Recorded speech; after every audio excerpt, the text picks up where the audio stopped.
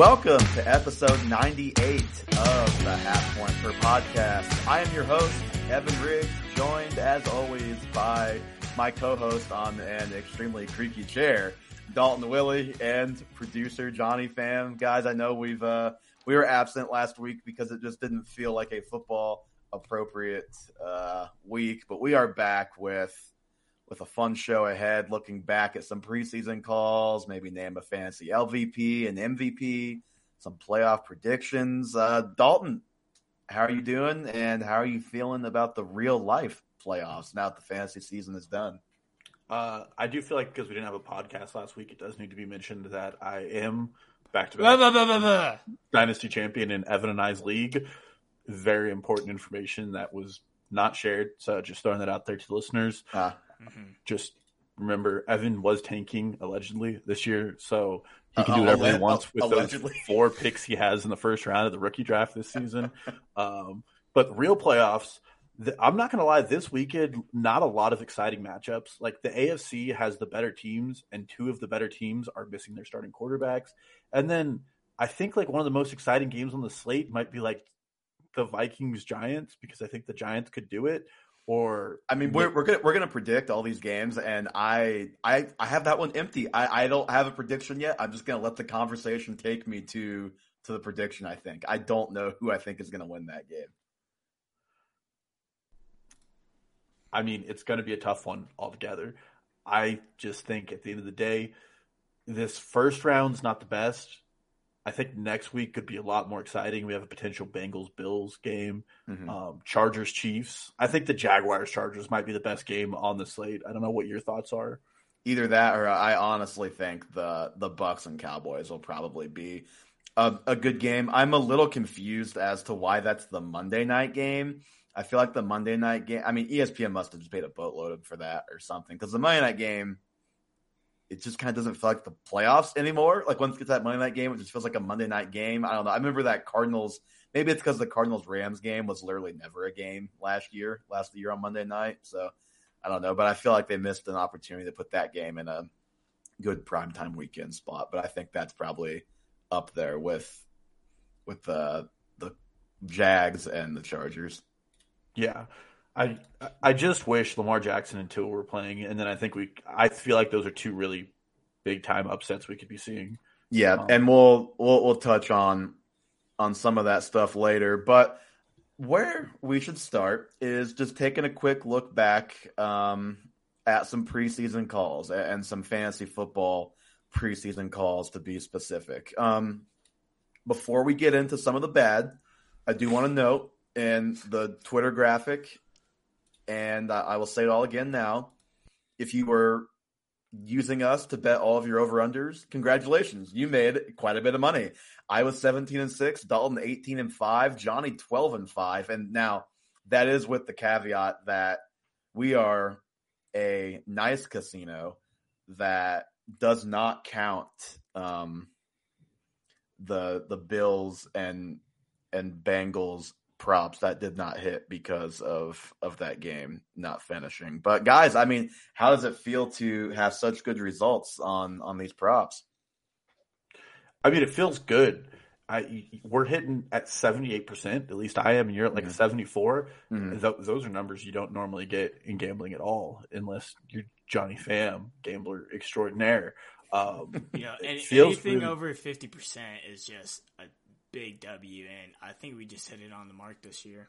Well, and we've said it before. The NFL props market at the start of the season is like the softest market you can get the right bets in on. It's just boring because you have to wait 18 games for your props to come through. Oh yeah, and for that reason, it's tough to like want not just because it's boring because you have to wait, but also if you're not betting a lot of money on these props, it's tough to. Or not betting a lot of money on anything in general. So you're just like me, like I bet, but I bet on a pretty small budget, relatively speaking. So it's like I don't want to tie up half of my money in props that I'm not going to see for months. So I placed no bets, partially because I don't think gambling was even legal in Kansas when most of these numbers were posted that we got. But yeah, I think the lesson I took from previous years, because we had done okay previous years, but this was easily our best year. When in doubt, lean under because guys are going to miss games. That was a lesson that that I learned the hard way, I think, the last couple of years. It's just not as fun to bet unders, Evan. When you don't bet the over, it's nothing to be excited about. But it feels really good to know after a crazy fantasy season where I think a lot of my takes didn't really end up how I wanted them to, that I could at least get a good grip on the NFL from a larger picture. Mm-hmm. Absolutely. I am trying to pull up our Google Doc right now on my phone because my mouse died. So I'm going to have to get my mouse charger in a second. But pulling up, pulling up our rundown here. So, yeah, like I said, the Jamar Chase and Josh Allen prop, both of those, Josh Allen would have for sure hit had they played a full 17. Chase was questionable, but we're avoiding it because, why not? A couple of other key props that I think kind of have some bigger storylines we can touch on. First, we can start, it just makes sense, with the Chiefs and with Patrick Mahomes. I mean, the guy's prop, if anybody wants to know why he's such a heavy favorite to be the MVP, his preseason passing yards prop was at 4,500. He blasted through that at about 5,200, so about 700 yards over his prop. And then I think the Chiefs finished 14-3. And their prop coming into the season was 10.5. Not on here, not for these purposes, but I mean, Patrick Mahomes and the Chiefs just have an outstanding year. And then really the other big one is, I mean, talk about a guy we should have really hedged on injury that we did not, is DeAndre Swift. I mean, Swift is under his rushing total by multiple hundreds of yards, like 200-300 yards. And Dalton, I don't know if you have any big takeaways from that, besides maybe what we've talked about in some dynasty conversations with Swift, just that he's not super reliable right now. And I'll let you talk about that while I go find my mouse charger. Yeah, I think the biggest annoyance with DeAndre Swift is when I say we, I mean as a fantasy community and as a podcast, took him at face value for his talent and ignored what the coaching staff was doing, which we do a lot in fantasy football, and we just attribute it to bad coaching staff. But Ben Johnson and Lions head coach Johnny, you got this. Dan Campbell and are a competent coaching staff. And the reason he wasn't getting touches was because he's talented. He can hit home run balls, but at the other end of it, he hits the wrong holes a lot of the time and does things that frustrate a coaching staff. This mouse charger. I just have mine plugged in at all times and just plug it in when I need to. I don't know who really difficult. hides it, but yeah, he hides it. He's so organized. That's what it must be like to be an adult. But yeah, it's a frustrating thing, and we knew DeAndre Swift had injury concerns going in, but at the same time, we were over betting on his talent and under betting on his vision. Like skills, he has the skills, but he just doesn't have the vision at the NFL level right now. He hits the wrong holes, and he always goes for the big plays, which result in negative plays, which you just don't want from a coaching staff. And then Jamal Williams is he's that guy. He's that dog in him. I actually heard most of what you said because my headphones were loud enough.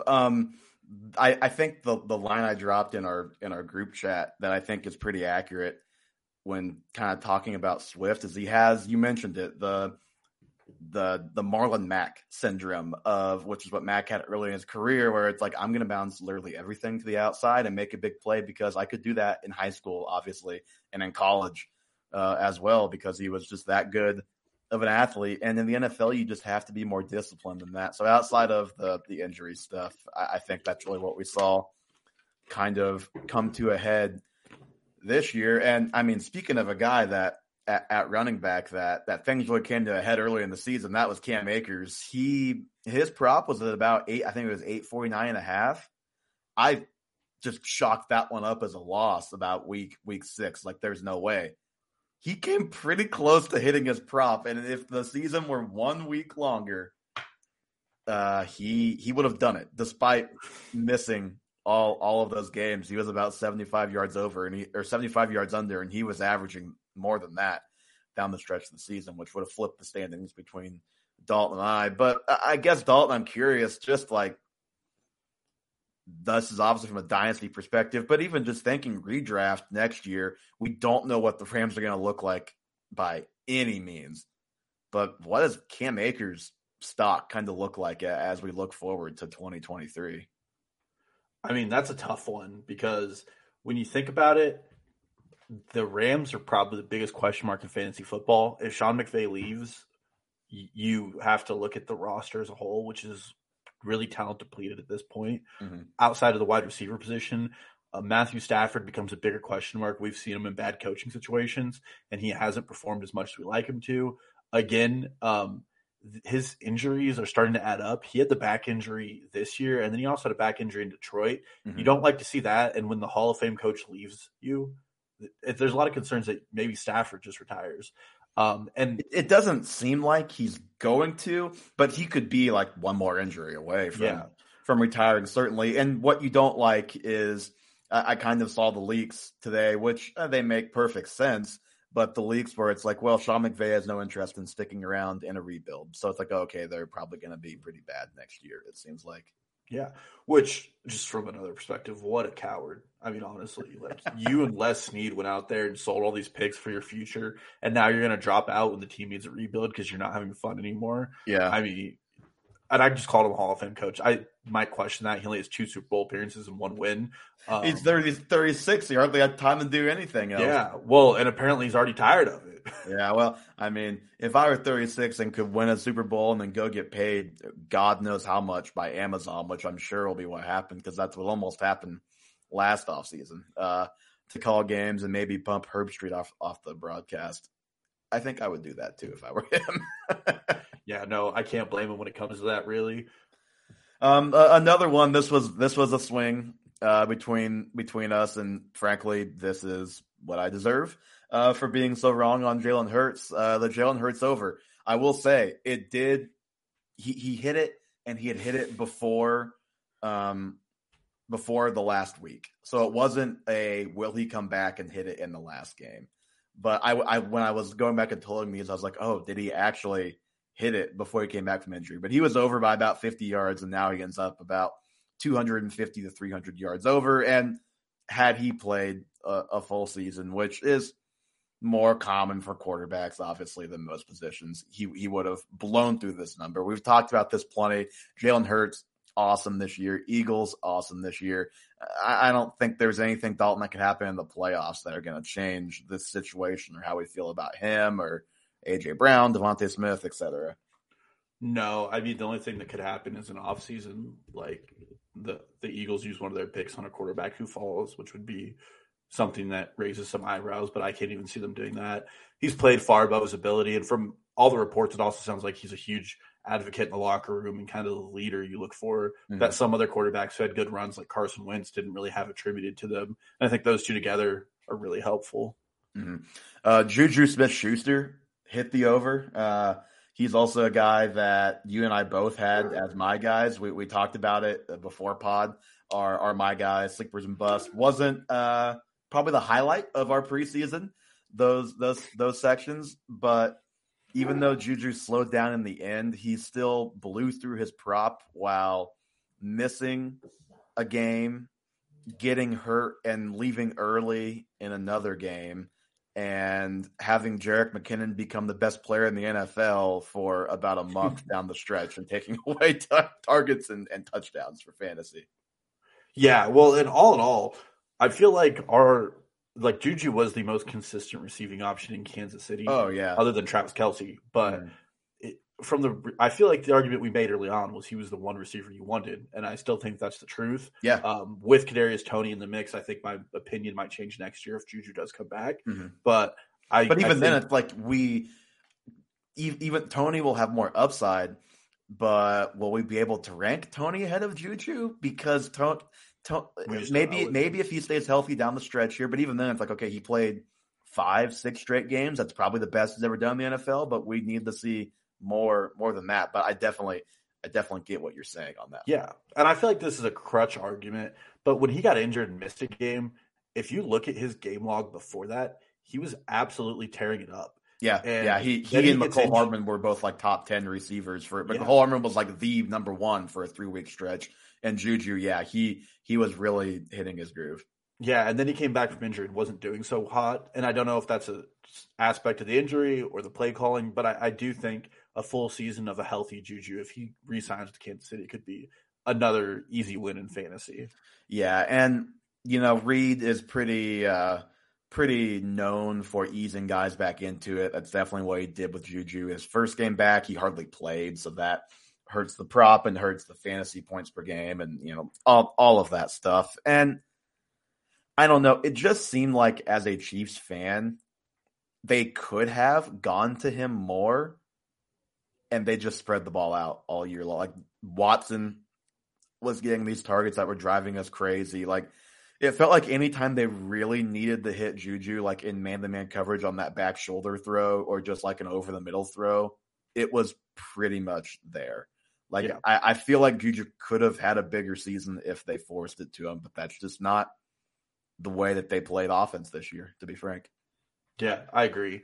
But I think he's the best value in Kansas City. Mm-hmm. Part of me wants to see them cut Justin Watson and MVS, but we will see what they do in this offseason. Christian Kirk absolutely crushed his number. He's over 1,108 yards. His over-under was 800.5. I know we all three took the over. I don't think any of us probably thought he was going to hit it by 300, but I know we all felt good about that number, 800.5. And we've talked about Ridley. He'll be the number one if he is back to and in full force. But Kirk had an awesome year, and it just speaks to Trevor Lawrence, who also breezed by his over by a couple hundred yards in passing as well, the leap he took. Yeah, and I want to say this now because it's going to happen when you look at the unrestricted free agent wide receiver class. Somebody in the unrestricted wide receiver class is going to get overpaid again. Mm-hmm. And just because it's fun to criticize whatever team does that, you can still profit off of their receiving props because it's going to deflate their props and they're going to be really profitable. That's what happened with Christian Kirk was everybody dunked on it and he became a really quick value really quickly. Yeah, he doesn't deserve wide receiver one money, but they're paying him that way and he got wide receiver one work. Mm-hmm.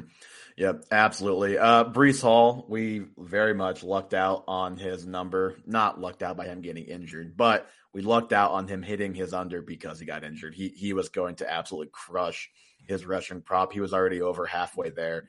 Obviously blows out his knee. Not even halfway through the season, like 5 games in, 6 games in, something like that. Feels like a lifetime ago. To be frank, Chase Claypool, his over-under for touchdowns was 4.5. The guy scored 1. None since he got to Chicago about 6 or 8 weeks ago. Maybe he scores more if he's still in Pittsburgh, but they threw like 12 touchdowns this year, so I don't think we can say he was going to hit that number there. So a tough lesson learned on that low number, although we did use the same logic, all three of us, on Garrett Wilson over 3.5 touchdowns, and he did hit it just barely. Thank you, Mike White and Joe Flacco, for helping us out. Good Lord, he was not going to hit that if it was just Zach Wilson all year. Oh, man. I feel good about that one. That was another one where the talent rose to the top. What I don't like, just looking at this list, I really think Mac Jones was going to hit his over if he played the full season. I think that I should have won that bet. Well, you just didn't see Bailey Zappi coming like I did, Dalton. We know I'm the Bailey Zappi guy of this podcast. Okay, you shut your mouth. Zapatak deserves a spot on a roster. The other one I mentioned, when in doubt, take the under. That was in no more, not on display any more so for anybody, if you remember in the preseason, how I struggled with this George Kittle prop. And I just took the under and was like, he's just proud. He's probably going to miss a little time. He didn't miss much, but he missed a couple games. And that was the difference because he started to turn on later in the season as Purdy became the guy. And he was under his prop by about 35 yards. 800.5 was his number. Really 765 is what he finished with. I think he went into the last week with like 720 something. I was like, oh, he really has a chance to hit it this week. So that was a win for you and I, Dalton, a loss for Johnny. And that was about as close as you can get. Either that or Travis Etienne being right a half a yard away from his prop going into week 18. Thank the Lord he caught a couple passes. Oh, man, that was stressful. Looking at this, I'm surprised I took the under on Allen Robinson receiving yards. Me too. I wanted to say, how are you, I was a big A-Rob fan. You were a bigger A-Rob fan. I had to go back and listen. Why was I the one that took the over? I don't know. And I'm looking at that. I'm like, thank God I did, because that's really the tiebreaker here. I'm assuming that my understanding was he was going to get a lot of short yardage touchdown work. Probably. But bad process, good result on that one is how I'm going to phrase that. And then if we want to just run through the score of our head-to-head bets, we didn't have many. We only have 5. It was Dalton 3, Evan 2. Johnny hopped on 3 of them and happened to be on the wrong side of all 3. Went 0-3 on the ones he took a stand in. So that's unfortunate and funny. First one, not very exciting. Paris Campbell versus Alec Pierce. Nobody cares. Those guys were both outside the top 50, but Campbell came on and Pierce really faded as the season went on. Congrats on that one, Dalton. I cleaned up on the A.J. Brown versus Tyreek Hill bet. It was Tyreek Hill top 9. I said yes. You both said no. He was wide receiver 3. And then the 2, A.J. Brown versus Tyreek Hill straight up points per game, 16.6 to 15. It's funny. I was right about Tyreek Hill and you were right about A.J. Brown, but I don't think either of it, we were both right, and then they both ended up being better than we thought they were going to be this year. It's we were right, but just not to the full extent that we thought. And we obviously, I clipped a couple of our debate results. When we had our big rankings debate show, I was 3-4. If you just go back and look at who finished closer to the rank of our rank debate, and Dalton 4-3, and Johnny, obviously, since he sided with me 4 times, and Dalton 3, he was 3-4 as well. But the AJ Brown, yeah, you're +1 across the board, so that's great fun. And then the last head-to-head bet here is James Cook as a top 40 running back. This one very painful. He's the RB 44, so I don't get that in the head-to-head bets. I do give myself the win in that in our debate with James Cook, though, because you had him as your RB 57. So I was closer to being right. And he came on late. Take out garbage time. Take out garbage time. Well, hey, there's a lot of guys that live in garbage time. That's Will Fuller time, baby.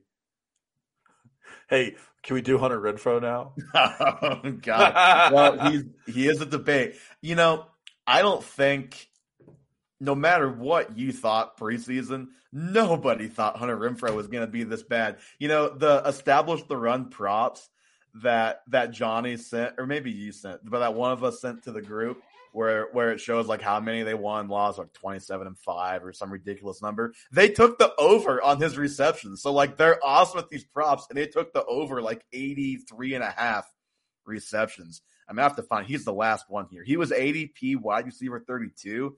I am at 26. You got him at 44. He was 106th among wide receivers. And he missed some time, but he was 5 points per game this year. He's not going to be draftable next year. And it's real sad. It's real sad. Yeah, you can't trust him.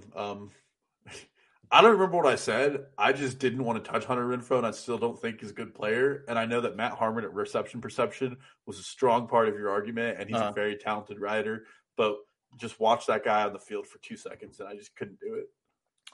Now, I only had a wide receiver at 44. He finished at 106. So yeah, I mean, you got to come in stronger with that tick next year. I dare you to rank somebody with a top 30 ADP outside the top 100. That'll be a great clickbait next year for us. Ooh, let's pick one now. Mike Evans. How about whoever George Pickens. Okay. I was gonna say Pickens or whoever the Cowboys sign as their wide receiver 2, because they're going to bring in somebody, whether it's Odell or they draft somebody or they sign I don't know. He's got a family. He's relocated. I'm starting to add personal details to this.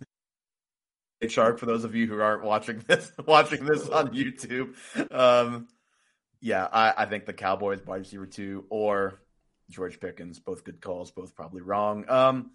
To revisit these next couple of debates, we'll breeze through these because this is really just a lot of recap on numbers here. But Derrick Henry, Dalton, you didn't think Derrick Henry was going to be a top 5 running back. In fact, you were so convinced. When Derrick Henry's outside the top 20, I want you each to rue this day. Yeah, we'll clip this. We'll clip this whole thing. We'll make it into a whole video. It'll be great.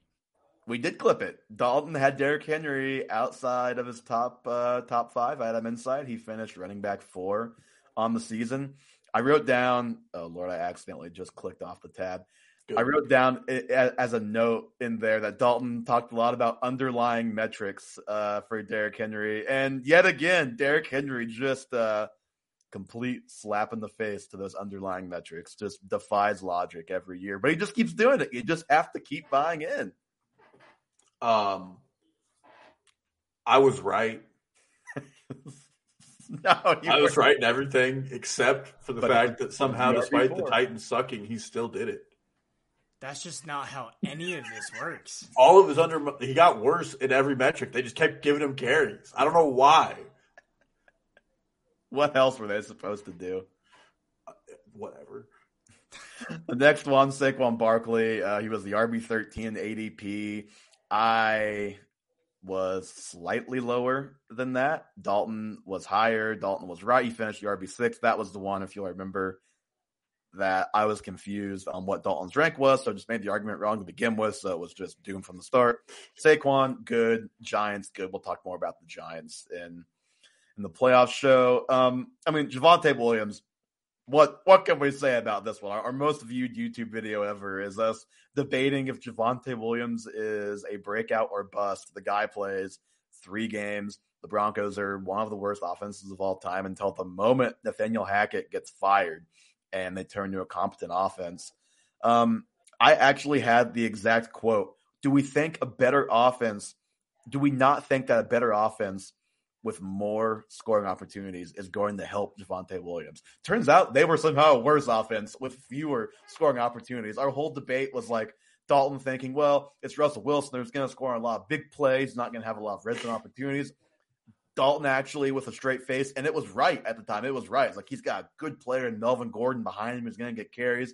Cut off the team halfway through the season. That whole thing was a mess, a catastrophe. Javonte, the RB24 through 3 games. So it's not like it's like, well, if he would have stayed healthy, he would have been a top 10 running back like I thought. I just don't think the Broncos were supporting that this season. Again, horrible process, good results. Getting a trend here.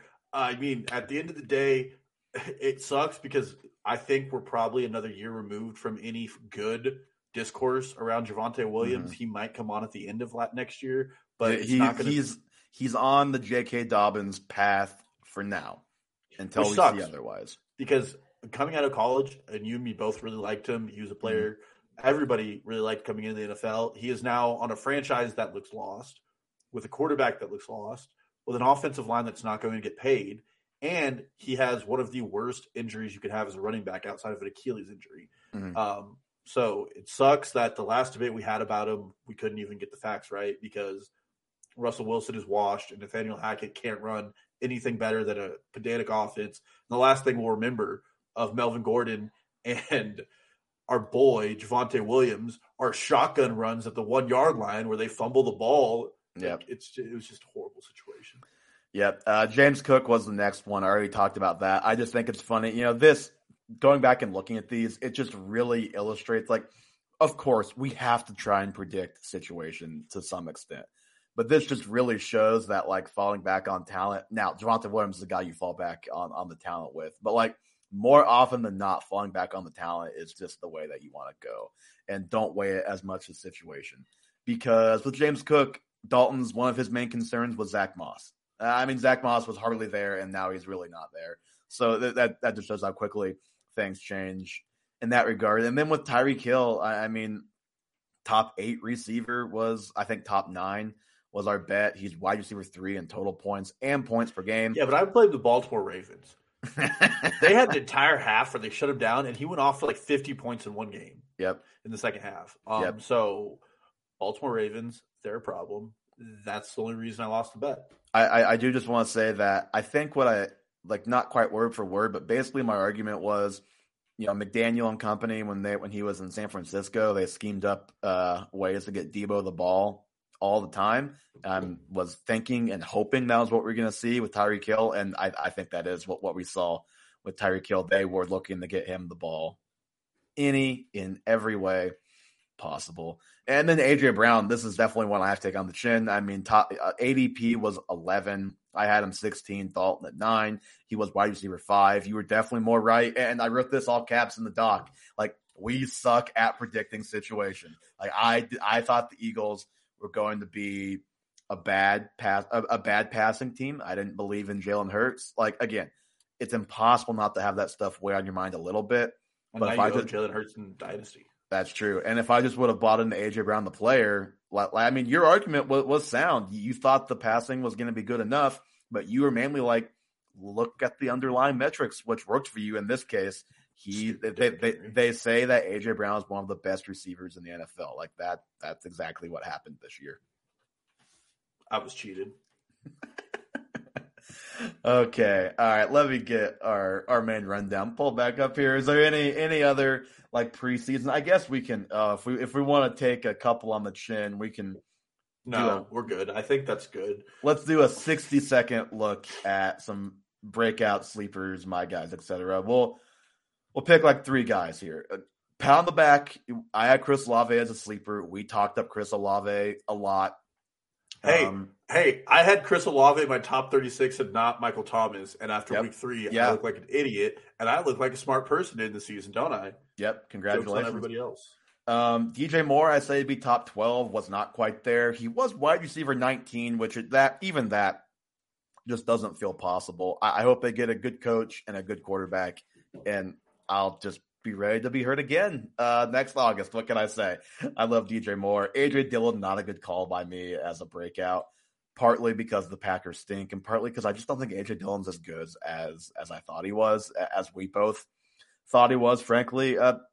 Great call by you, Dalton, on the Brandon Ayuk sleeper. And I was totally with you. Obviously, we were big Ayuk proponents last year, looked horrendously dumb for half the season. And then he came on and then he was awesome this year. And especially when Debo was out for that stretch, like he's just an unbelievable receiver that has definitely found his footing in the league. Yeah. Would you be surprised if I told you in half-point scoring, he was only 0.1 points off of Christian Kirk? No, because I've been looking at the fantasy finishes in the last couple of days preparing for this, but like in general, yes. Like had I not looked, I'd be surprised to know that he was that good because he never had. Okay, this might be dumb. I should go look at the game log, but I'm just gonna say this and then look after I say it. I don't think he really had too many big blow up games. I think he was just very, very consistent and just put up really nice numbers. And those numbers got slightly better without Debo there. And they were just consistently better when Debo was hurt. Like he was just a stud week in, week out this year. Yeah, no, and I think that's what it was, is he was really consistent. And next year we'll probably be giving him the Stephon Diggs offseason treatment where we say he was this close to being so much better. And it really was just a matter of he didn't get a lot of touchdowns or et cetera, whatever the situation may have been. Yeah, I mean, he started off slow. He was only double digits one of his first 5 games, but once he – it wasn't – We're supposed to be taking these on the chin, and we've gone back to congratulating ourselves. Well, trust me, there's some bad ones I'll get to. He wasn't nearly as bad as last year, but then week 6 on, I mean, he's double digits or 9 points in all the 2 games. So, yeah. He was a good player this year. Good call by you. Michael Pittman, top 12, maybe top 5. That did not happen. I will mostly blame his team, his quarterback, his coaches, his owner, his offensive line, his everything. we need to give Michael Pittman a whole new outfit next year. I don't know what to say. Like, this is like a lost season for the Colts as a whole. Like Jonathan Taylor's injury derailed his. I didn't even mention that. One of our bets was Jonathan Taylor, a top 10 running back. That was like after 3 or 4 weeks when he started off slow. I thought I was buying low. Turns out it just never happened. Yeah, well, you can't really blame it with the injury. But yeah, the Colts just had a lost season. Michael Pittman salvaging like wide receiver 20 is honestly impressive in my opinion. It's exactly like DJ. He and DJ Moore, trash bag team corner at 19 and 20. with those two guys. They get participation trophies. Trey Lance, one of your breakouts. That one obviously didn't pan out due to injury. We may talk a little bit more about Lance as we get down the road in the previews. Joe Burrow as a bust for me. Very bad call. And I want to give a major shout out to Burrow, actually. I don't have the number in front of me, but I know he was a QB1 a lot this year. Like once they got rolling after a bad start, he was putting up QB1 games consistently. And that was my big issue with him last year, is that he only was a QB1 in like 3 games. And they were just such huge games that the counting stats were good. This year, it was actually a good ride once we let Zach Taylor quit doing literally anything with the offense. But how sweet was that week 1 victory lap we did about Joe Burrow not being good? Always remember week 1. Jalen Waddle, another bust. Very bad call by me. I'll take some credit for Elijah Mitchell. I know it was partially due to the injury, but Elijah Mitchell is kind of my new poster child for they can always go find somebody better. And that's what they did by bringing in Christian McCaffrey. Even if Mitchell doesn't get hurt, I don't think he's living up to the draft price with McCaffrey there, likely. Your bust, Gesicki, good call. Gesicki was completely useless for fantasy. David Montgomery, kind of a typical Montgomery season, not inspiring, but productive enough. Amari Cooper, great when they had their good quarterback playing. Jacoby Brissett. The discourse is going to be fascinating this whole offseason with Deshaun Watson and the Browns, because like if you look at EPA per play, you look at all these different things, it's like Deshaun Watson looks worse than Russell Wilson and Baker Mayfield and like some guys who were really bad and getting torched on the internet all season for how bad they are. Like Deshaun Watson was worse than those guys. Like I'm just so curious to see what he is and what they are as a team next season. Yeah. I think Daniel Jones is a better quarterback than Deshaun Watson. Yeah. Oh, 100%. Yeah. In our league, I take last place in the playoffs. Jacob, very smartly, Deshaun Watson has best game, 21 points, but he benches benches Deshaun Watson for Daniel Jones, and that wins him the week. Like, what? Like, imagine saying that before the season. You bench Deshaun Watson for Daniel Jones in your championship. For somebody like, if you have Watson, you have been holding him for at least a little while, and in a dynasty league the whole season, waiting for this guy to be good for you in the playoffs. And the move was to bench him in this case. Yeah, it's absurd. Okay, last couple, then we'll move on to some real life football fun here. Like I said, we both had Juju as a my guy. I feel like that worked out. It was a fine call. Didn't work out as well as we thought it was going to. Yeah, I do think when we made that, he was going as like wide receiver 44. Yeah, he was still like I think the number that's like in my head is he was the wide receiver 39, like something like that. So he still finished higher than that rank and gave you some big blow up games too. Ramondre Stevenson, he was a my guy for me, and I know Dalton, you were Stevenson season. You were on that bandwagon as well. So I think that was on the lost sophomore breakout video. Yes, exactly. Yeah, we made the sophomore breakout video that is still somewhere on Dalton's PC where we talked about Stevenson for a solid 6 minutes. So just take our word for it. We were both completely all in on Stevenson.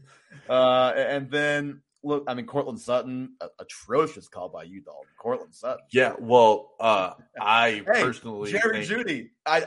We should have made a bet because I remember I got accosted for just having the audacity to think that Jeudy could be a better fit with Russ. To be fair, no one was a better fit with Russ. The best fit with Russ was Greg Dulcich. Like Albert O. Albert O. No, don't even Albert O. Albert O was a fan. Russ got traded to the You can't even say Chuba Hubbard's name, and you tried to go Albert O. That is an all-time heat check.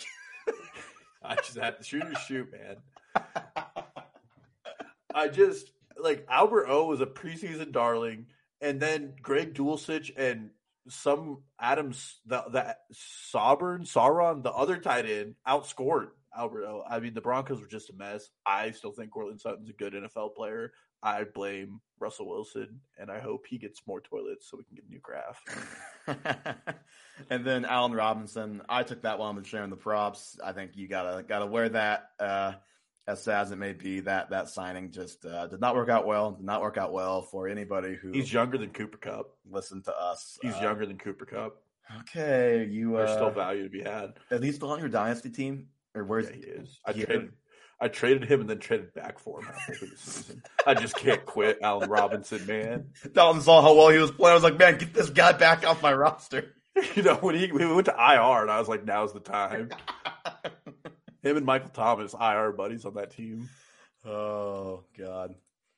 That's pain. Okay.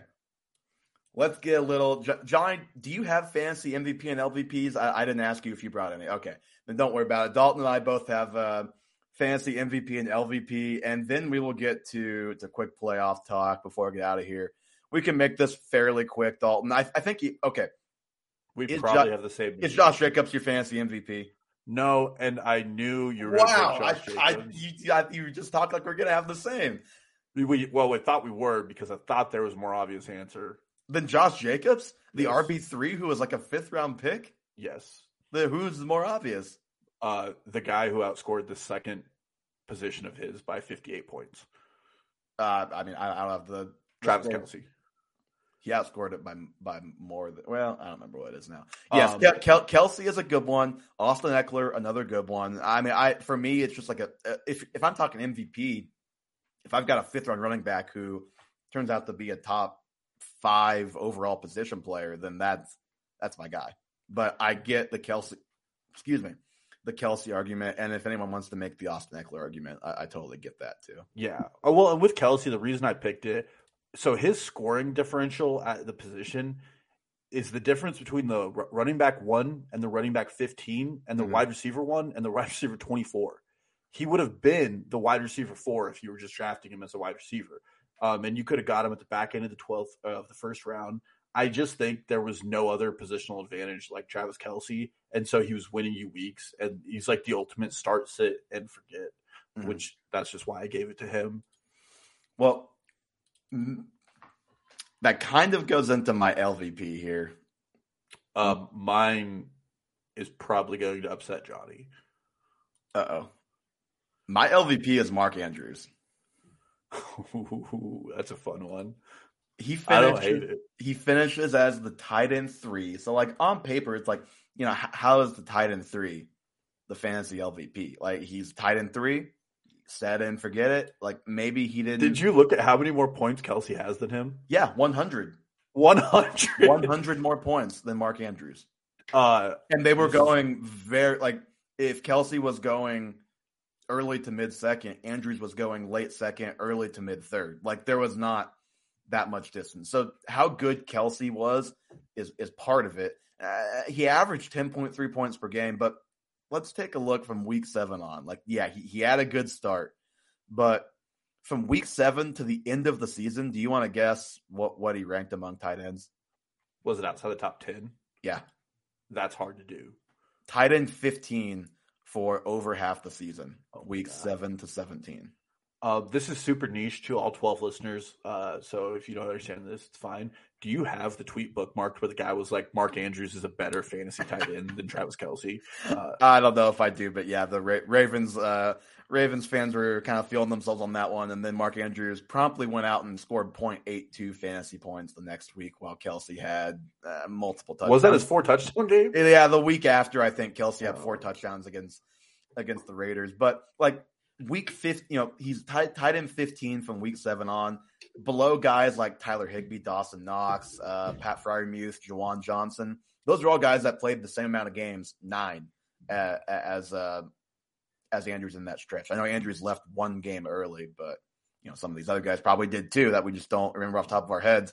And then guys who played 1 more game than him that finished ahead of him in that stretch: Noah Fant, Austin Hooper, Tyler Conklin. Like, you've been better off streaming crap off the waiver wire for over half the season than having Mark Andrews on your team that entire time. I mean, in those 9 games, he had 5 games with 3 or less receptions. He only had 2 more games with 4 or less receptions in that bunch. He only topped 60 yards twice, only scored double-digit fantasy points once, which was week 17. So, congrats on your 5th place finish, Mark Andrews owner, who got double-digit points in week 17. And it was 10 point weeks 15 and 16 in the playoffs. He was 10.6 points combined. Like, he just killed your team down the stretch, and you couldn't bench him. He completely murdered his fantasy managers down the stretch. And yeah, you said it. It's like almost exactly 100 points less than Travis Kelce, which is absurd. Yeah, that's incredibly hard to do when you add the draft position too. And the fact that, like, with Kyle Pitts, there was eventually a point where it was like, I can't start him. With Mark Andrews, there was never a point where you're like, I can't start him, because the Ravens were bereft of wide receiver options. He was still out on the field for all the snaps. He just wasn't doing what he needed to do.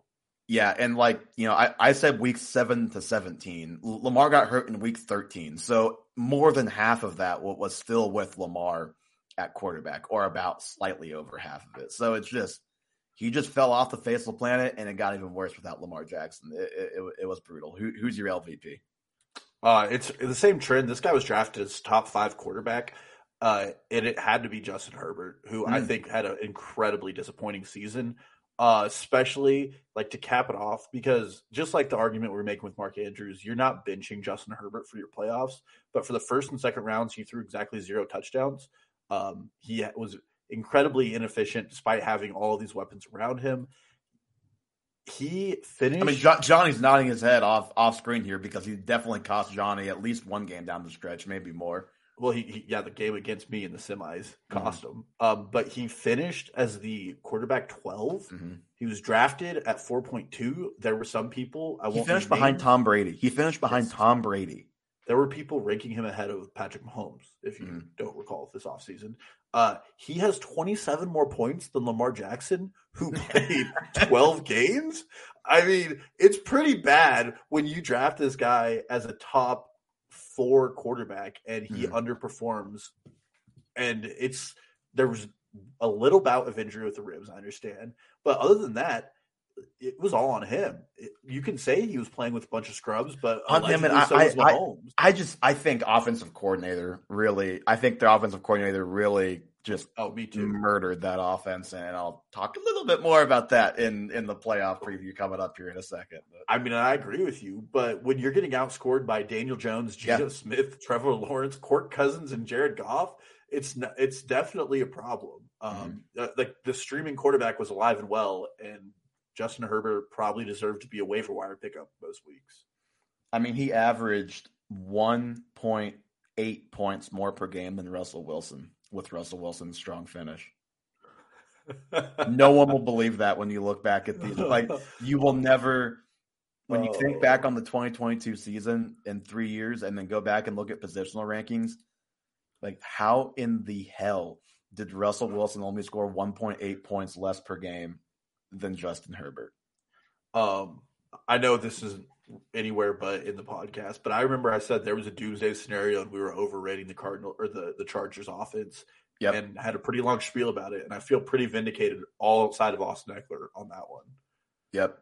And I didn't think the Chargers would be this bad, or the Broncos would be this bad. But I also think in that same podcast said, I think the Broncos are a year away from being a good team. It might be more than a year away at this point, but I think I was right to at least pump the brakes on the Broncos a little bit when most people weren't, by just kind of like you with your Hunter Renfrow. Should have ranked them 100. Should have gone a little bit stronger on the Denver Broncos. All right.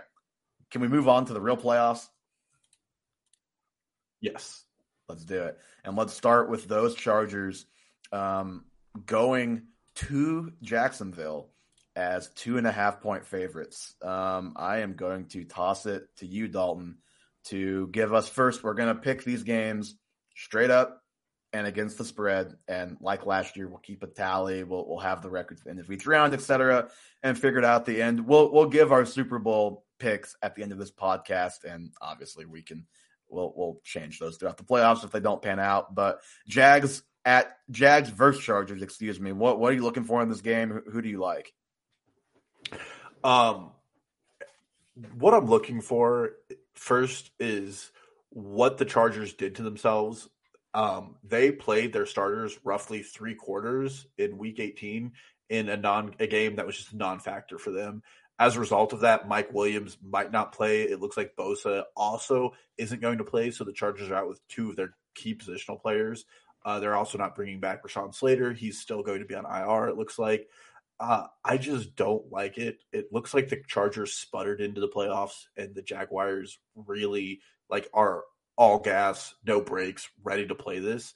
I'm taking the Jaguars straight up, so obviously I'm also taking the +2 here. It's in Jacksonville as well. It's across the country travel. I know the Chargers have time to do that. It's also a Saturday game when, again, for no reason, the Chargers played their guys into the third quarter of a game.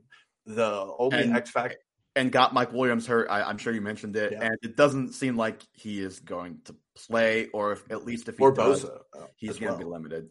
Oh, I hadn't even seen on Bosa. Yeah, Bosa might not play either. Oh my God! And they're already saying he's going to be at a snap count regardless. It's just absurd what the Chargers did. And Doug Peterson just has playoff coaching experience.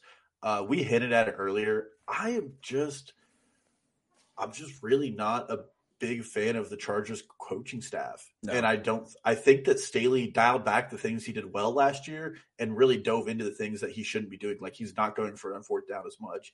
And then they're running this short offense. So I'm putting it on the Chargers. The only X factor here is going to be if Eckler just really has a crazy day against a weaker Jaguars rest offense. Mm-hmm. Johnny? Yeah, I like the Jaguars straight up and against the spread. Just what the Chargers did was just unnecessary, absurd, and I just don't feel great betting with them. And the Jags just look great. I think Trevor Lawrence is gonna end up in a better matchup versus the Chargers, and he'll just put up a much better game than Herbert, and I think that's gonna be the deciding factor. Like Brandon Staley, I think he's just gonna cost him a game with making the wrong decision, rather than I think the Jags coaching staff is gonna help them win this game. I'd be curious if the Jags close game last week tampered this spread down a little bit, because I feel like it's very possible for people to kind of feel a little queasy about the Jags. Like, oh, they played the Titans and Josh Dobbs, and they got kind of lucky to get by them, frankly. Like, are they really good enough to beat the Chargers? And it's like, the Titans did this with the worst quarterback at Arrowhead, took the Chiefs to overtime. Like, Mike Vrabel can freaking coach. Like, that defense is good. Like, I'm not going to hold last week against the Jags looking forward here. I mean, this is a Jags team that we all thought was good when they blew out the Chargers in week 3. Like, they demolished them in LA this season, and then they kind of hit a tailspin. Now they're back. Like, I'm glad you guys, or you, Dalton, specifically mentioned the coaches. Like, I have a lot more confidence in Peterson than I do in Staley and Lombardi and that entire coaching staff in LA. Like, I think they've been held back by the offensive coordinator all season. Their offense just doesn't have the juice, and one of the main guys, Mike Williams, who would bring that, likely isn't going to play, or if he does, I'm sure he'll be very limited. Eckler had a great year for fantasy, a great year for fantasy. I just don't think a healthy offense is using Austin Eckler in the passing game quite the way that he got used this year for this team. I mean, he had 128 targets, number one amongst running backs. CMC has done that one time, by the way. He's only topped that number one time. He was close a second time. Not like he was playing in very good offenses. Yeah, like I know, good running backs, like you want to give him targets. But CMC, if you just take his San Francisco games and give that a 17-game season, he's on pace for about 100 targets, like significantly less than Eckler. This is a team, I wish I could find this stat. I couldn't find where to find it. But I know, just because of my own two eyes, they throw at or behind the line of scrimmage more than almost any team in the league. And they have one of the best deep throwers, most electric deep throwers in the NFL. So it's just insanely frustrating. And why would they do that? Yeah, right. I missed my. Why would they do that? This game's in Jacksonville, and I do truly think that's going to matter too. I mean, I think that crowd, first playoff game since, I believe I saw this on TikTok actually, since the Jags Patriots debacle in, was that 17, where the Jags with Jalen Ramsey and all their great defenders, they should have won, should have beaten the Patriots and gone to the Super Bowl. They have not played a playoff game or a playoff home game, obviously, since then. Yeah, I think we're pretty lockstep in this one.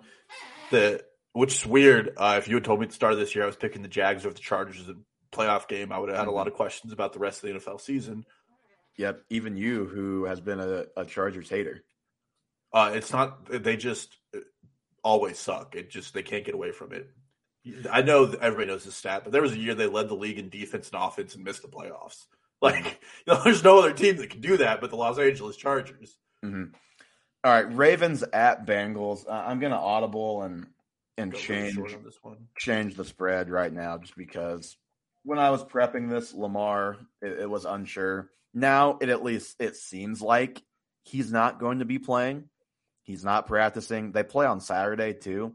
So this is basically their Thursday. So he's running very short on time. That whole situation it's just strange. That's a topic for an off-season podcast. It's now up to Bengals minus 8.5 against what we think will be Tyler Huntley and company in Cincy. And I think if Lamar was playing, I was ready to take the Ravens +7. I was ready to take them straight up. Straight up. See, I don't know about straight up. But what I will say, and I sent you guys this tweet this morning, is 2 of Joe Burrow's worst 3 or 4 games of the season were against the Ravens. Like his EPA per pass, it's 2 of his worst games this season. Matt Bowen basically said it's because that they play a lot of cover 2, a lot of quarters, make him hit the underneath stuff, and that's just not really where the Bengals thrive and where they want to live. I mean, it's what they do to Mahomes. Yeah. And, you can probably make the argument on the Bengals side that, well, they played him early in the season before they really changed their offense and hit their stride. And then week 18, it was probably a pretty vanilla game plan, even though they had all their guys and were playing everybody. But, his lowest ADOT of the season, Joe Burrow, was their first matchup. And, this is a Ravens defense that outside of the Tyreek Hill, whatever that was against the Dolphins, they've been good this season. They flummoxed Josh Allen. They've been good against Joe Burrow multiple times. I have faith in Harbaugh. I have faith in the defense, but if Lamar's not out there, I don't know how I can take them to cover this number. If Lamar is out there, it'll move back to 7 probably, and I will take the Ravens because they've not lost a game by more than 4 points with Lamar in the lineup this year. I just even with Huntley, you could just see this game being stupid close because that's just the Ravens. You get to the fourth quarter and the Ravens are always down 16-13 or up 16-13 because they're blowing a double-digit lead as we speak. They just always play close games. But I just think I have to go with the Bengals because I think Tyler Huntley is terrible. Yeah, and I'm with you. I'm taking the Bengals spread. If Lamar plays, we have the right to change our picks in the spreadsheet and revisit. Yeah, no, if Lamar plays, I'll change. I'll pick the Ravens to win the game. Wow. Yeah, I do think this actually might be the last time we're seeing Lamar in Baltimore. This knee injury is really weird how things are going, and it almost feels like Lamar's holding out for a better contract and doesn't want to play and risk re-injuring himself to go into the offseason. I'm just speculating here for anybody listening. We're probably going to get some leaks Saturday night and the Sunday morning after. Yeah, but even the way that Schefter tweet was this morning, where he was like, yeah, he's not on the field, it's not progressing as they intend. It just doesn't sound – it sounds to me like Trent Williams in Washington all over again. I think we might be seeing the last time of Lamar Jackson in Baltimore, which sucks, but this one's pretty simple. The Bengals are better all around, and the only thing that would save the Ravens would be Lamar Jackson. Mm-hmm. Johnny? Yeah, same. Bengals and 8.5. It sucks that Lamar's probably not going to play because this would probably be a very, very exciting game. But get ready for next year when I tell you we're yet again undervaluing Lamar Jackson in fantasy football, and this is the year wherever he may be. New York Jets. Dolphins at Bills. Right now, it's at -13. We are probably going to get Skylar. Actually, definitely going to get Skylar Thompson. Tua is not playing. We already got that announcement, and the line jumped from I think 6.5, I think. Yeah, 6.5, 7, something like that. Clear up to 13. I caught it like mid jump at 9 somehow today. Was lucky to catch that, but there's not much to say here with this game, right? Like no Tua. Skylar Thompson has looked not NFL quality, frankly, these last couple of weeks. Like up yours, Matt Harmon. That game against the Jets was like painful. The Dolphins' best offense was punting and hoping that Joe Flacco made a mistake. Yeah, I mean this just Tyreek sucks. Hill's banged up too. Yeah, this just sucks because there are two should be good playoff matchups, and there's two quarterbacks that are missing that make it horrible. I'm with you. It's obviously you take the Bills. You take Bills plus whatever. I'd take a plus 15. I think or minus 15 as far as I would go. It's the Dolphins also traveling to cold weather, and you can go look up their spread when they travel north, but it's not pretty. If somehow this was the other way around and the Bills are traveling north, I'd be telling you the opposite of this. But there's nothing pretty here. I don't want to spend a lot of time on it because I don't really feel like it's worth even talking about. It's going to be a boring game. It sucks that it's an NFL playoff game. This is like when the Chiefs played the Steelers. That's exactly what I was going to say. I literally have written down the best case scenario for this game is it's like Steelers Chiefs, where the Bills sleepwalk to start the game. They make a mistake or two. They get down 7-0, and there's a little bit of drama, and then boom, Bills are up multiple touchdowns. Like that is the best case scenario for an interesting game. And it is possible. You have the Bills who are second in EPA per play, and they're also 31st in turnover rate. Like they've been prone those kinds of mistakes. But I'm taking the Bills minus 13. And I do just want to say, it's really sad how everything is unfolded just all around with Tua in Miami. Like ever since he got there, they have done nothing to look out for this guy in any capacity. I mean, you think back to when he first got there, he's coming back from his injury. They bring in this old offensive coordinator. They install this whole offense for Ryan Fitzpatrick. Then, they pull Tua off the bench, put him in. No, bench him again. Put him in, bench him again. Oh, he's struggling in this offense that does not, highlight any of his strengths. What a surprise. He also has no weapons. Like, wow, this guy's so bad. We're so shocked. He's struggling. We're going to keep benching him over and over. And then last year you put him behind one of the worst offensive lines the National Football League has ever seen. And then this season, obviously on the field, like the dude gets concussed 3 times this season, finished 2 of the 3 games that he got concussed. The only time he didn't was when he literally got knocked out cold on the field. The others he finished. They think about this. They had medical personnel fired earlier this season for how they handled the concussion thing with Tua.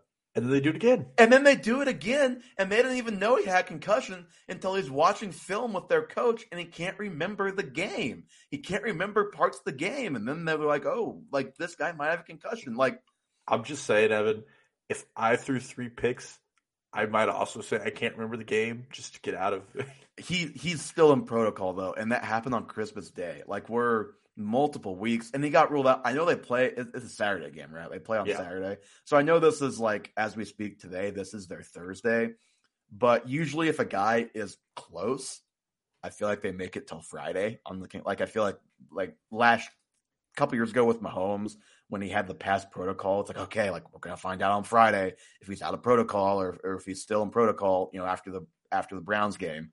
Like we didn't. It was early today. It's like, no, he's out. He's not coming back. And like Luke Kuechly retired after having 3 concussions. Like when he retired at age 28 at the top of the mountain, like one of the best linebackers in the game, he was sitting at 3 career concussions.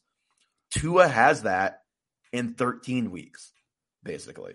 I don't want to sit here and speculate what may or may not happen with Tua in the future. I more just want to put in the perspective, number one, how serious the situation is. That is a lot of concussions to have in one lifetime, in one NFL career, let alone in such a short stretch. You remember Brandon Cooks when he got his 3rd concussion in 2019, and it was like, man, if this happens again, like, I don't know, like next one could just be it for Cooks. Like I was doing some digging and like there's a local TV station that did a piece last week that was saying Tua should just retire.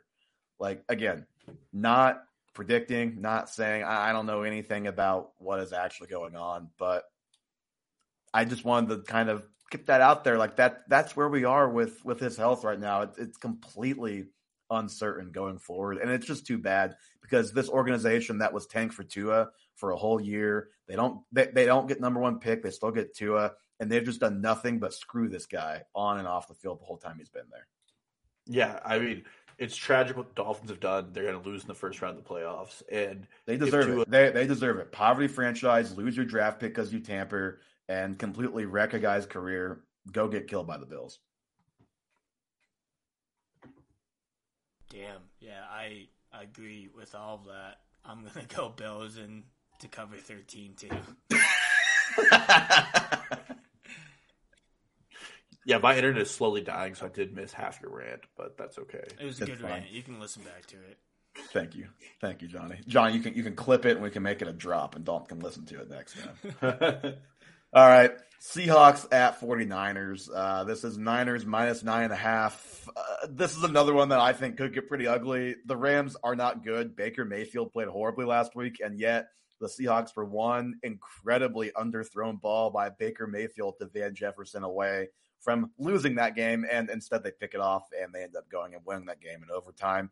Geno broke the franchise record for passing yards, which LOL, but he did that, but he's kind of come back to earth this last half of the season. Since the calendar turned in November, he's thrown 8 of his 11 interceptions. In 6 of those 9 games, he's thrown an interception, which not nice, Geno. He has 3 fumbles in that stretch too, so 11 turnovers in 11 games. I'm going to guess he's going to turn the ball over at least once against this Niners defense that he did not have a great time with earlier in the season. Brock Purdy is on a roll. He's playing well. The offense is healthy. Defense is healthy. Like the Niners, I think they're going to roll this game. Yeah, I'm completely with you. Taking the Niners 9.5. Mm-hmm. The Seahawks are just missing a lot right now. Like, they were a good storyline the first half of the season, and like every Pete Carroll offense, they sputtered out and everybody figured them out. They didn't adjust. Mm-hmm. Maybe that wasn't just all Russell Wilson's fault. Yeah. Well, there were other things Russell Wilson was clearly bad at. Yeah. But yeah, I don't, it's going to be ugly. The 49ers are probably going to put it on. Brock Purdy, somehow very talented and excellent player. Super fun to watch. Super good story. Johnny? Yeah, I wish that there's going to be like more exciting games than like out of the 5, just because it just seems like they're all going to be blowouts so far. But yeah, I'm 49ers and for them to cover pretty easily, probably by more than 2 or 3 touchdowns. The biggest fantasy storyline outside of any injuries or anything like that, the biggest dynasty storyline to me is like, what happens with this quarterback situation in San Francisco? Brock Purdy is 5-0, or maybe 6-0. I think 6-0. So I think if they win the Super Bowl, he will be 10-0 as a starter and a Super Bowl champion. How on earth do you bring Trey Lance back as the starter? And at the very least, like, I was talking to a Niners fan the other day, Michael Swain, who covers KU football, covers college football. And he's like, and he covered Brock Purdy at Iowa State too, so he's very familiar with Brock Purdy. He's like, I think at the very least, there's got to be a quarterback competition next year at this point. So like, we're at a weird point, like we've been for the last year, basically, with the Niners and their quarterback situation. So it's just going to be very interesting to watch. Like, unless Purdy flames out, they flame out in this game or the next round, like we could see a job disappearing from a top 5 pick right before our eyes. Very small sample size too, but in his limited time, one of them being in a monsoon, Trey Lance didn't look great. Definitely made some errors. They did lose to the Bears. It was a monsoon, but still, he got outplayed by Justin Fields. We just definitely the issue is we don't know if Lance is good because we just like have never seen him play football. It's like the guy played 1 year of college, had the COVID year, didn't play as a rookie, got hurt this year. It's like the guy's played like a total of 16 games in the last 3 or 4 years. It's crazy. Well, he's just the next Mahomes because he sat out a year. I mean, that's what we were told all offseason. He makes cool throws in practice. Yeah. But yeah, I think Zach obviously, Wilson. yes, I think obviously that's a storyline worth keeping an eye on. Last two games, both fairly interesting, I would say. Giants at Vikings. This is Vikings -3. I told you guys I was going to let the conversation lead me to the prediction, so I'm going to let Johnny start and guide me here. I am going to go with the G-Men. See, I want to. I've yet to see anybody pick the home Minnesota Vikings, who are the 3 seed, and that scares me. That's just like gambling 101 is like never pick who it's just when it seems obvious, it's just not going to happen. All the money's going towards that line. You go the opposite, but I just feel like the Vikings have. But I'm not doing it. I'm going Giants just because I feel like the Vikings have just skirted away this whole season. Does this count as a primetime game? What time do they play? I don't even know. It is a standalone game, though. I think the thing now is like after the Packers game, it's like primetime / standalone game. It's a 3:30 game. We're getting a little close to sundown. Kirk might have a good first quarter, and then yeah, I'm going Giants here. Dalton. Yeah, I'm going Giants too. This out of the entire slate, I feel the least confident about of any bet because like the Vikings are like the cardiac lion or cardiac cats. They barely win games. But Giants are a better coach team in my opinion. Which no offense to Kevin O'Connell, I think he's done a great job. But if you're ranking coaches in the playoffs, like Dabble is very high on that ranking. Definitely coach of the year. Yeah. I think they're going to come in with a really strong game plan. They almost beat them once. They lost on a game-losing field goal.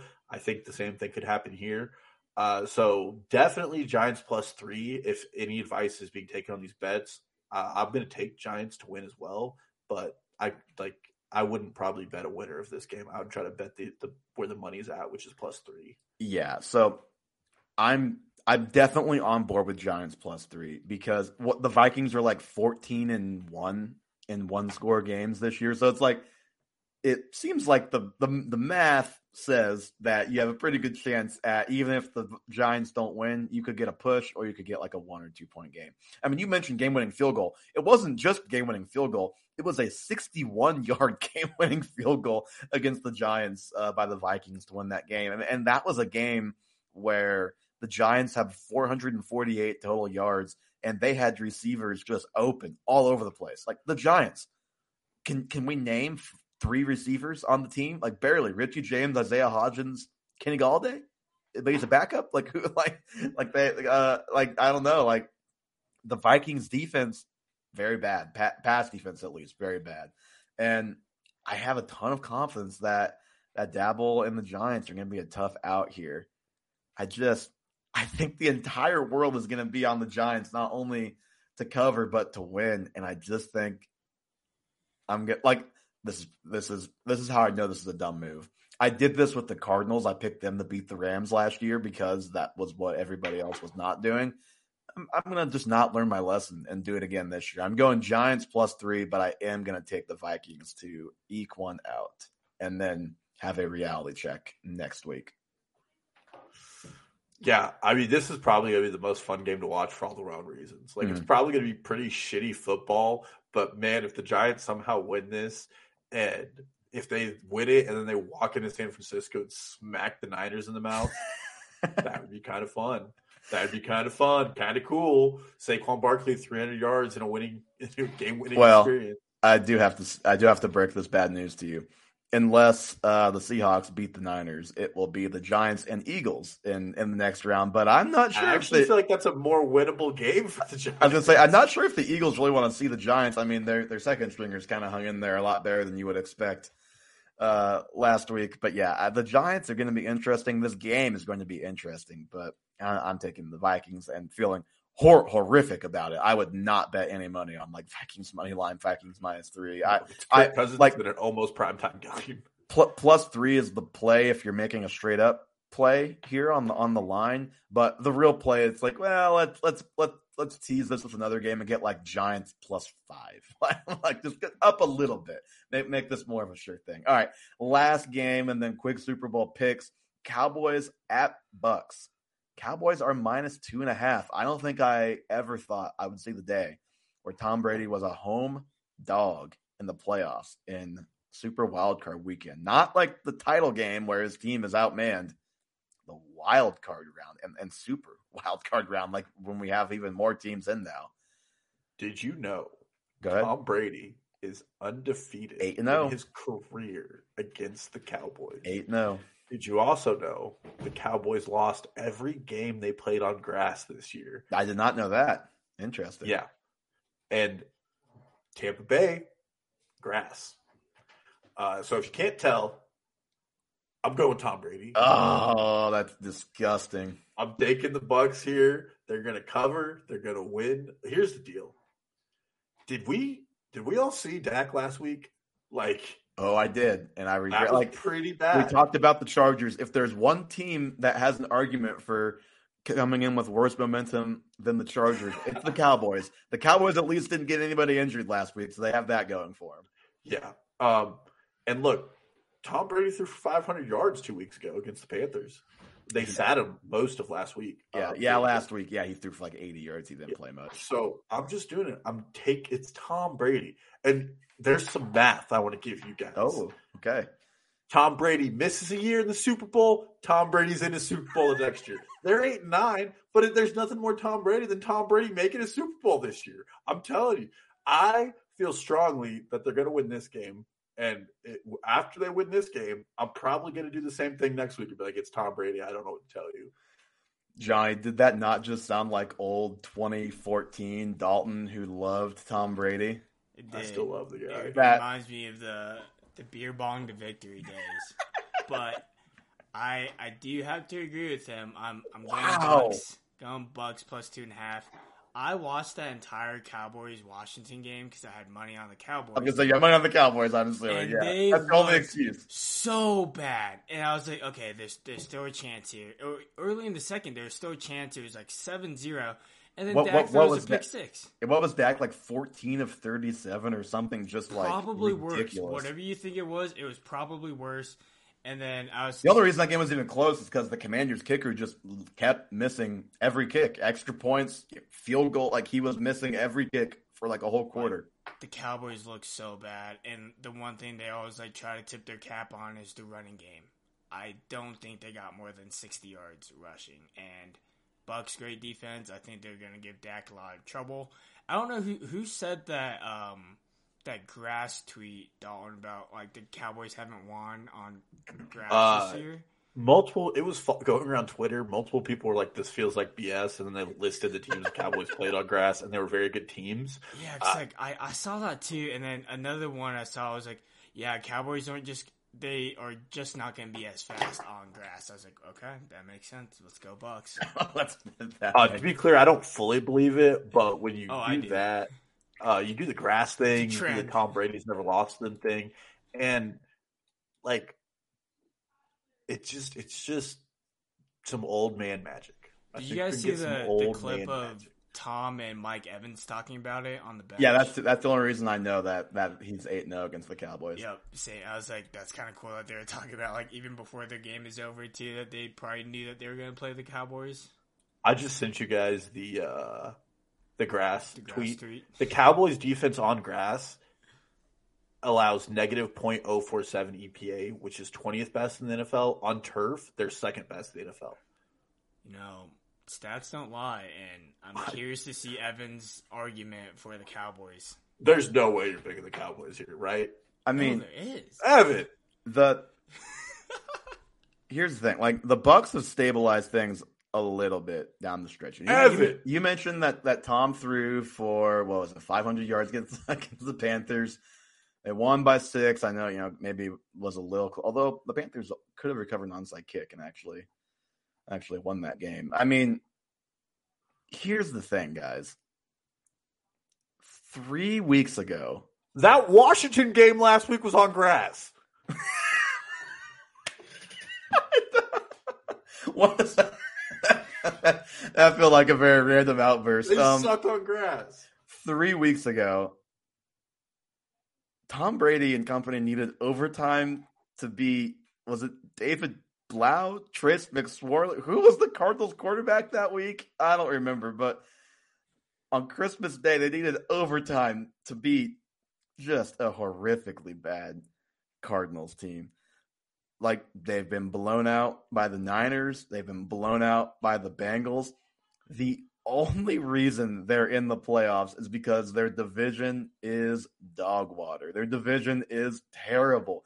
Like, they may have gotten it together a little bit, but I just still don't think this Bucs team is any good. They haven't proven to me to be any good all season. I know the Cowboys looked bad last week. I know, but, you know, I'm going to go full analytics here. Momentum is not a real thing. It's not a real thing. Look. Grass and turf are a real thing. Here's the thing, though. The Cowboys' pass rush, I think, is going to win them this game. Like I just worse on grass. I don't know what is the argument here. Grass, Cowboys bad.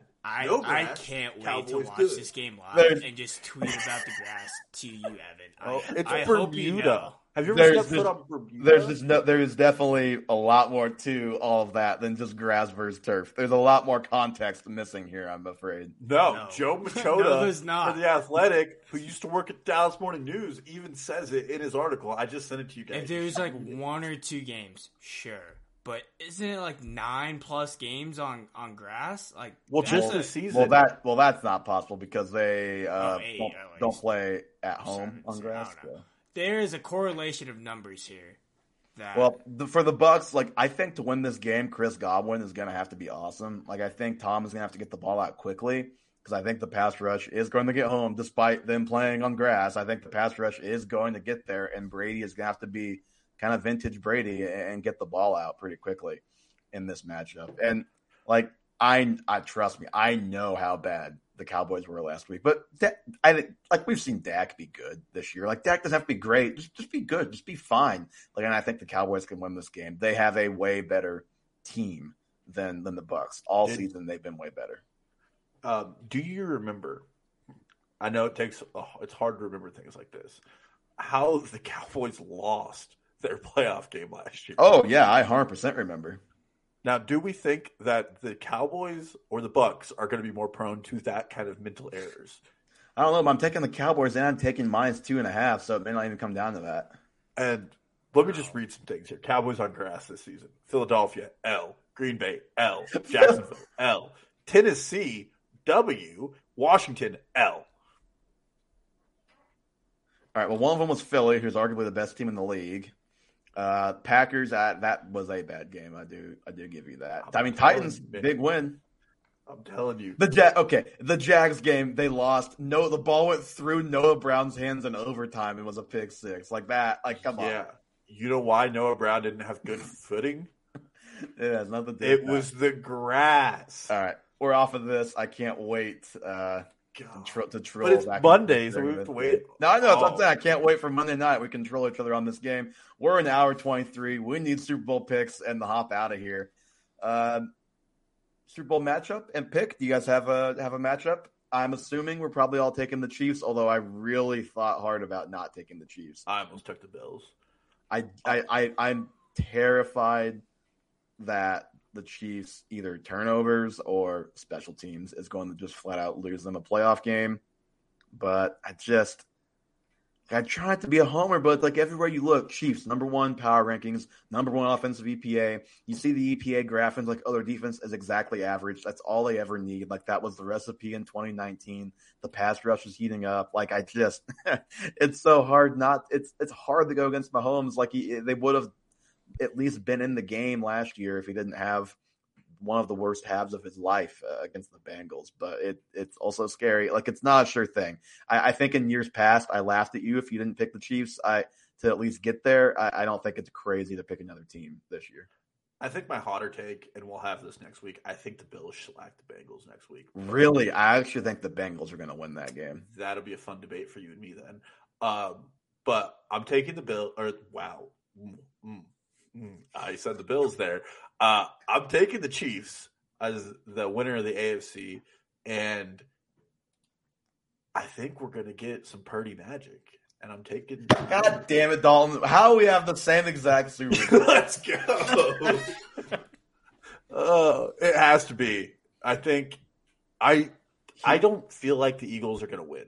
That's what I say. I just don't feel good about that, mainly because I just don't know how healthy Hurts is. Now, if we get to the wild card round or the divisional round, and he looks good and that offense looks like it did earlier in the season before he got hurt, then I would probably change my tune. But I'm just a little scared of the health of Hurts. And, I mean, he didn't run the ball at all against the Giants the other day. And they needed to win that game, but also they were playing backup, so they were probably trying to preserve him. But we just don't know how much he can do if he can really take that same level of punishment that he was before, because he was taking a lot of it. So that's what scares me. I am petrified of betting on Brock Purdy.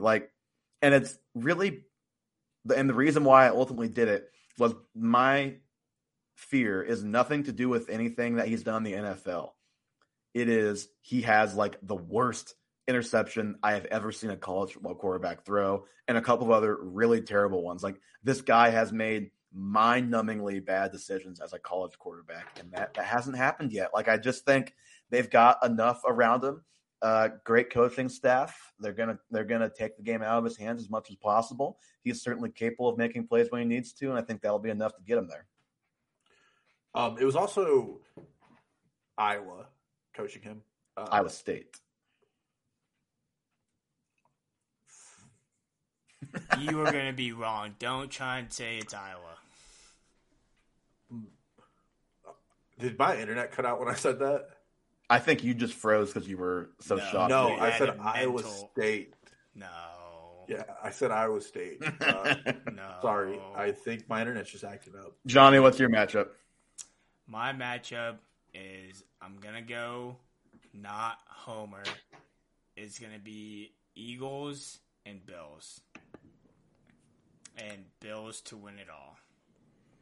All right. And I have the Chiefs. I'm assuming, Dalton, since you have the Chiefs there, you probably have the Chiefs as well.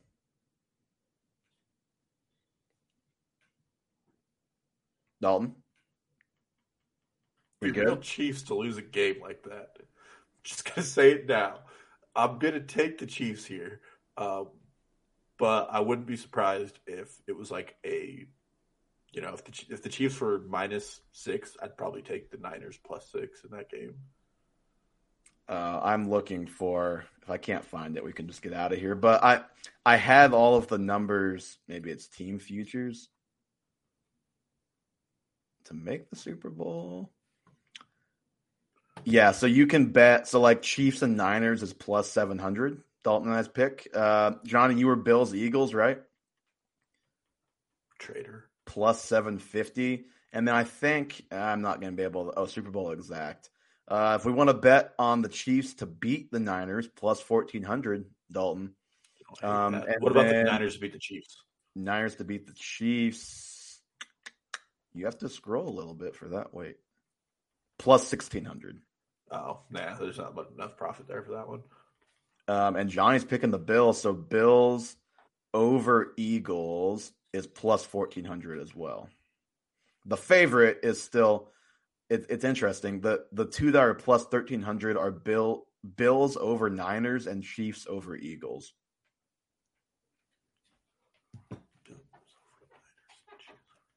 I don't know. Might have to go throw $5 on +1400. Why not? I don't hate that. I think the Niners are the best team in the NFC playoffs. They have the best roster. It's going to come down the quarterback. And this is going to piss you off, but if I'm ranking it, I'm putting the Bucs as the second most likely team to make it to the championship. Oh, that's absolute crap. Yeah. No way you believe that. This team's 8-9, needed overtime to beat Trace McSorley, lost to the Niners 35-7. Looked as helpless as I've ever seen Tom Brady look against the Bengals there for about a quarter and a half. It don't happen twice. It don't. They're not a good team. Mrs. Super Bowl makes Super Bowl. Mrs. Mix. You can't stop it. All right.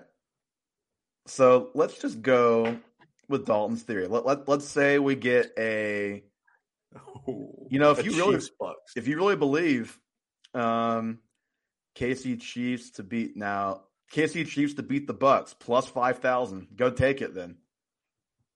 I'll put 100 on it.